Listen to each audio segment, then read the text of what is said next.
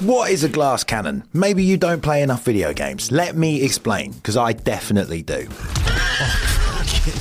In gaming terminology, the glass cannon is the character that can output a massive amount of damage, but is extremely fragile, and as easily as they can destroy enemies, if they're not careful, they can be defeated just as soon. I thought we could get a... Oh! Every time, dude! Well, this gaming archetype translates to MMA pretty damn well, and these kind of fighters are some of the most fun to watch in the sport because you never know what's going to happen. I'm Bailey from MMA On Point. Before we get started, as always, thank you to our Hall of Famers. You are amazing, and you appreciate us, and we appreciate you. And these are MMA's 10 biggest glass cannons. Number 10, Houston Alexander. Don't be fooled by the name, okay? Houston Alexander is actually from Illinois. It's a facade, but his physique definitely wasn't. This guy had muscles on top of his other muscles, looking like the Hulk of MMA, and he hit about as hard as him. Don't make me angry. You wouldn't like me when I'm angry.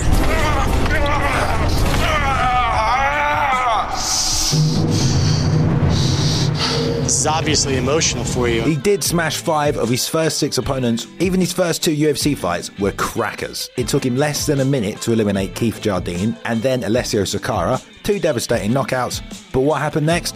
He got knocked out twice himself in back-to-back fights. And then it was back to the regional scene. Oh, Houston Alexander now!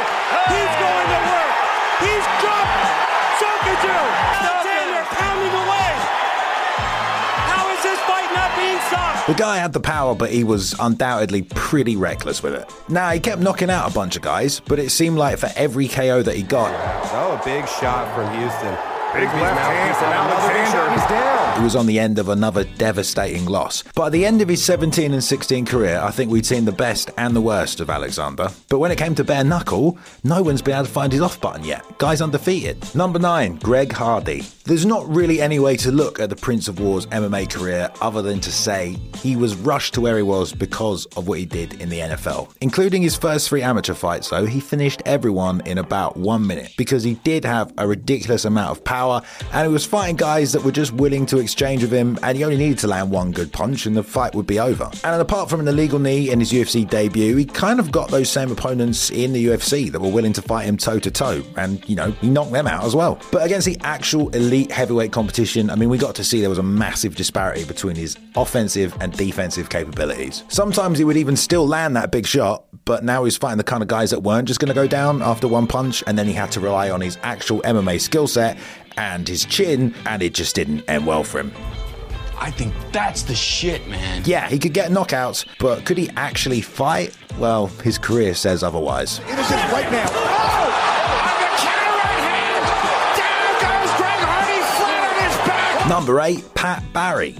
Well, look out, here comes the human cinder block Pat Barry, who transitioned from kickboxing into MMA, and at least to begin with, he had a massive advantage over most of the people he was fighting. In 2008, he debuted, fought in May, June, and August, and by December, Kick so hard. he was already in the UFC, and 3 of those first fights ended by a leg kick. It was more consistent than Postman Pat, and probably had more power than Vegeta. But like all bosses, he had a weakness, and that very quickly became apparent. He was kind of undersized, but it was also his belief that he could simply knock anyone out with little to no resistance. His UFC career played out with 5 wins and 7 losses, where he was finished in every single one of them. Most of the time, he was able to land a big shot on his opponent, only to then be put to sleep or submitted just moments later. I know you hit hard, Pat, but so does everybody else, and being able to crack at heavyweight just sometimes isn't enough. You have to be able to take a punch as well. Number 7, Todd Duffy. In any good action film, there's always that one dude that looks like he's walked straight out of a cryo tank, engineered to hit harder, move faster, and just crush everyone with his massive torso. If the UFC had a version of that, it would have been Todd Duffy. Never in my life have I seen a man who looks so much like the perfect heavyweight athlete. His 5 wins before the UFC were bloody ridiculous. 2 of them were over in 15 seconds, and then he eliminated his first UFC opponent in 7 seconds. Oh my god, who is this man? Where did he come from? He's about to be the best heavyweight of all time. Except it turns out Todd couldn't actually take a punch very well. Like, at all. What? You fuck! After scoring Mike Russo for 3 rounds, he got tagged with 1 big shot, and the fight was over. And if you thought that was bad, he then went to Dream to become the first heavyweight champion, and over him KO'd him in just 20 seconds. Gut-wrenching knee from the ring, he tags I mean, he still KO'd 3 dudes in the first round after that, but then a freaking out-of-shape Frank Mir KO'd him, and the book was out on Todd. He certainly looked like the Terminator, and he had devastating power, but his off switch was apparently very easy to find. Pretty much unlike the Terminator, actually, really. Number 6, Jimmy Manuwa. Outside of the UFC and the growing regional promotions of the UK, Jimmy was very much the poster boy for the old UC MMA promotion back in the day.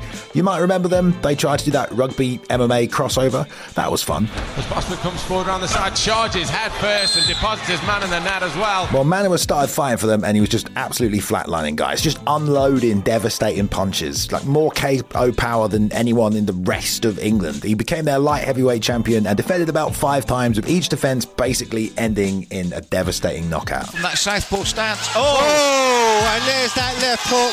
That is such a devastating nightmare of a shot. At 11-0, he got an invite into the UFC where the finishes continued until he went to war with an Alexander Gustafsson who was fresh off a fight with John Jones, and he was put out for the first time in his career. Over the next 5 years, Jimmy stayed in the UFC, where he managed to again knock out some of the best light heavyweights in the promotion, showing he was still clearly a dangerous guy. But he also got put out cold 4 times, some of them almost immediately, against Volkan Oezdemir and Alexander Rakic in just 42 seconds. Big tree fall hard, right? It's almost like Jimmy beat everyone so easily coming up, he just didn't have a chance to work on the rest of his game. Number 5, Sokoju. African athletes have certainly come a long way in MMA in recent years, but one of the continent's earliest stars is someone whose name goes relatively unmentioned by everyone but the hardcore fans. Sokoju. Bring him! It's all over! It's all over!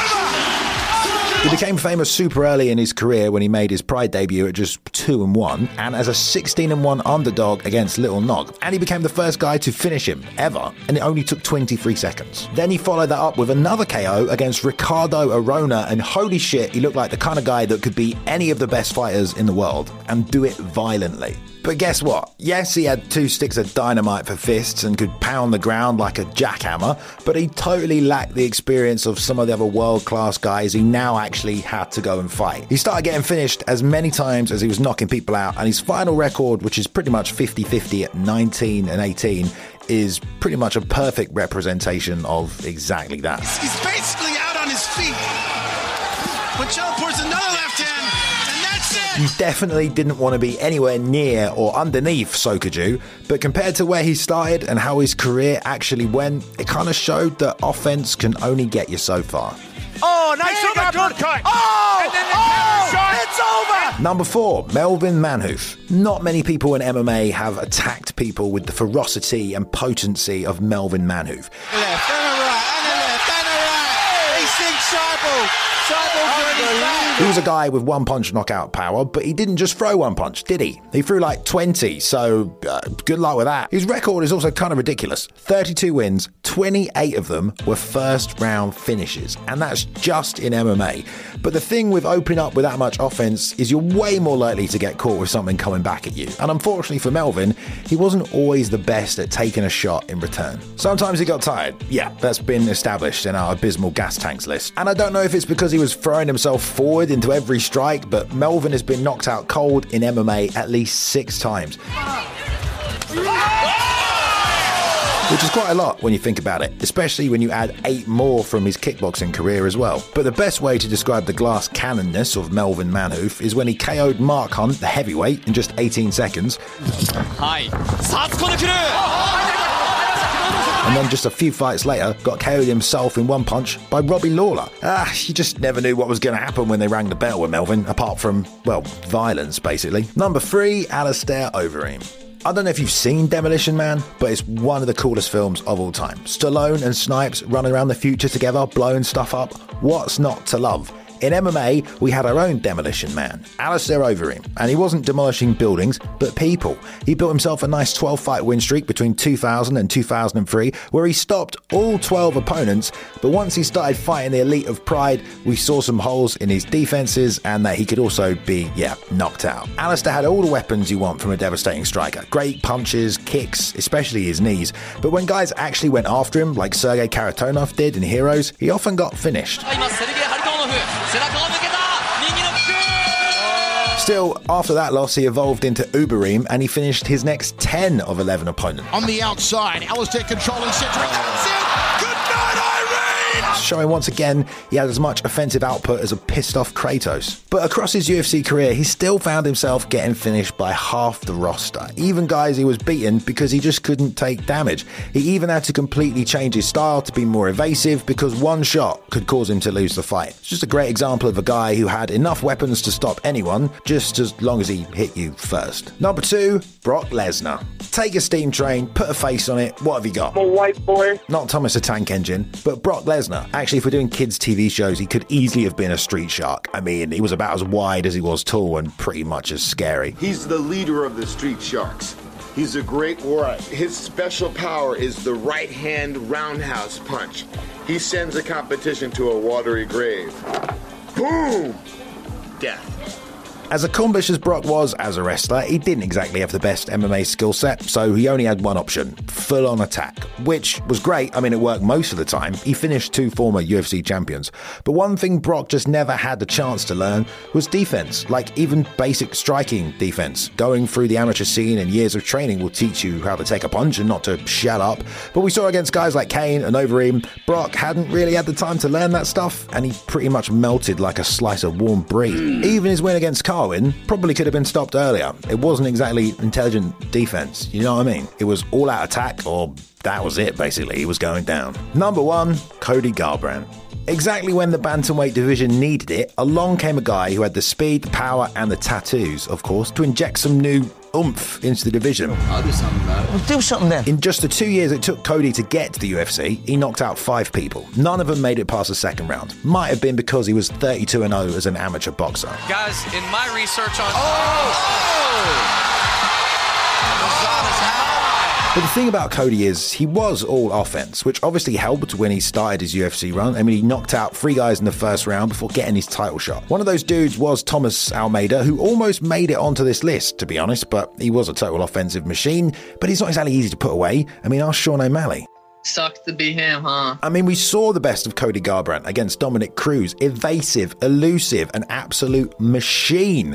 But that's not always the version we got. Later in his career, he showed he was great as the hammer, but when the shots started coming back the other way, he just couldn't seem to take them. You can do all the conditioning in the world with your new coach. You can't condition that fucking chin of yours. Unfortunately for Cody, though, it wasn't TJ's chin that was the problem. It seemed to be his own, right? I mean, someone dumped all their stat points into damage when making Cody Garbrandt and just didn't increase his hit points at all. He suffered 3 consecutive knockout losses in a row where he was just caught swinging for the fences, and honestly, it's been up and down since then. But if anything, he's much more aware that it is a problem for him, and he's been fighting more defensively ever since because, well, I just don't think he has a choice. Alright, that's it. A list based on a video game analogy. I want to shout out this man. Luke, great job editing the video, mate. Well done. Anything you want to say? Yeah, fuck off. Something I definitely learned while doing this list, I'll tell you. Everybody loves a glass cannon. I didn't realise how many of my favourite fighters were on this list, because you love fighters who recklessly just swing for the fences and knock people out. And if they get knocked out themselves, at least it was still a good fight. So I'm sure some of your favourite fighters are on this list as well. Can you stop laughing in the background? Bloody maniacs. Also, I had to watch a lot of brutal knockouts whilst researching this one, and I regret nothing. You might have noticed we've been putting out a lot of new videos, a lot of new content on the channel, really been able to mix things up. And that's, a big part of that is because some of you guys have been supporting, with the join button down below. So if you want to see more of that kind of stuff, you can hit that button, help support us on our creative endeavours to make MMA YouTube a better and more fun place, okay? Fun. Anyway, I hope you enjoyed that one. You can always give us a like to show some appreciation, or hit subscribe if you haven't subscribed, because you might be new here, in which case, welcome. And if you haven't subscribed yet, what are you doing? Just press subscribe.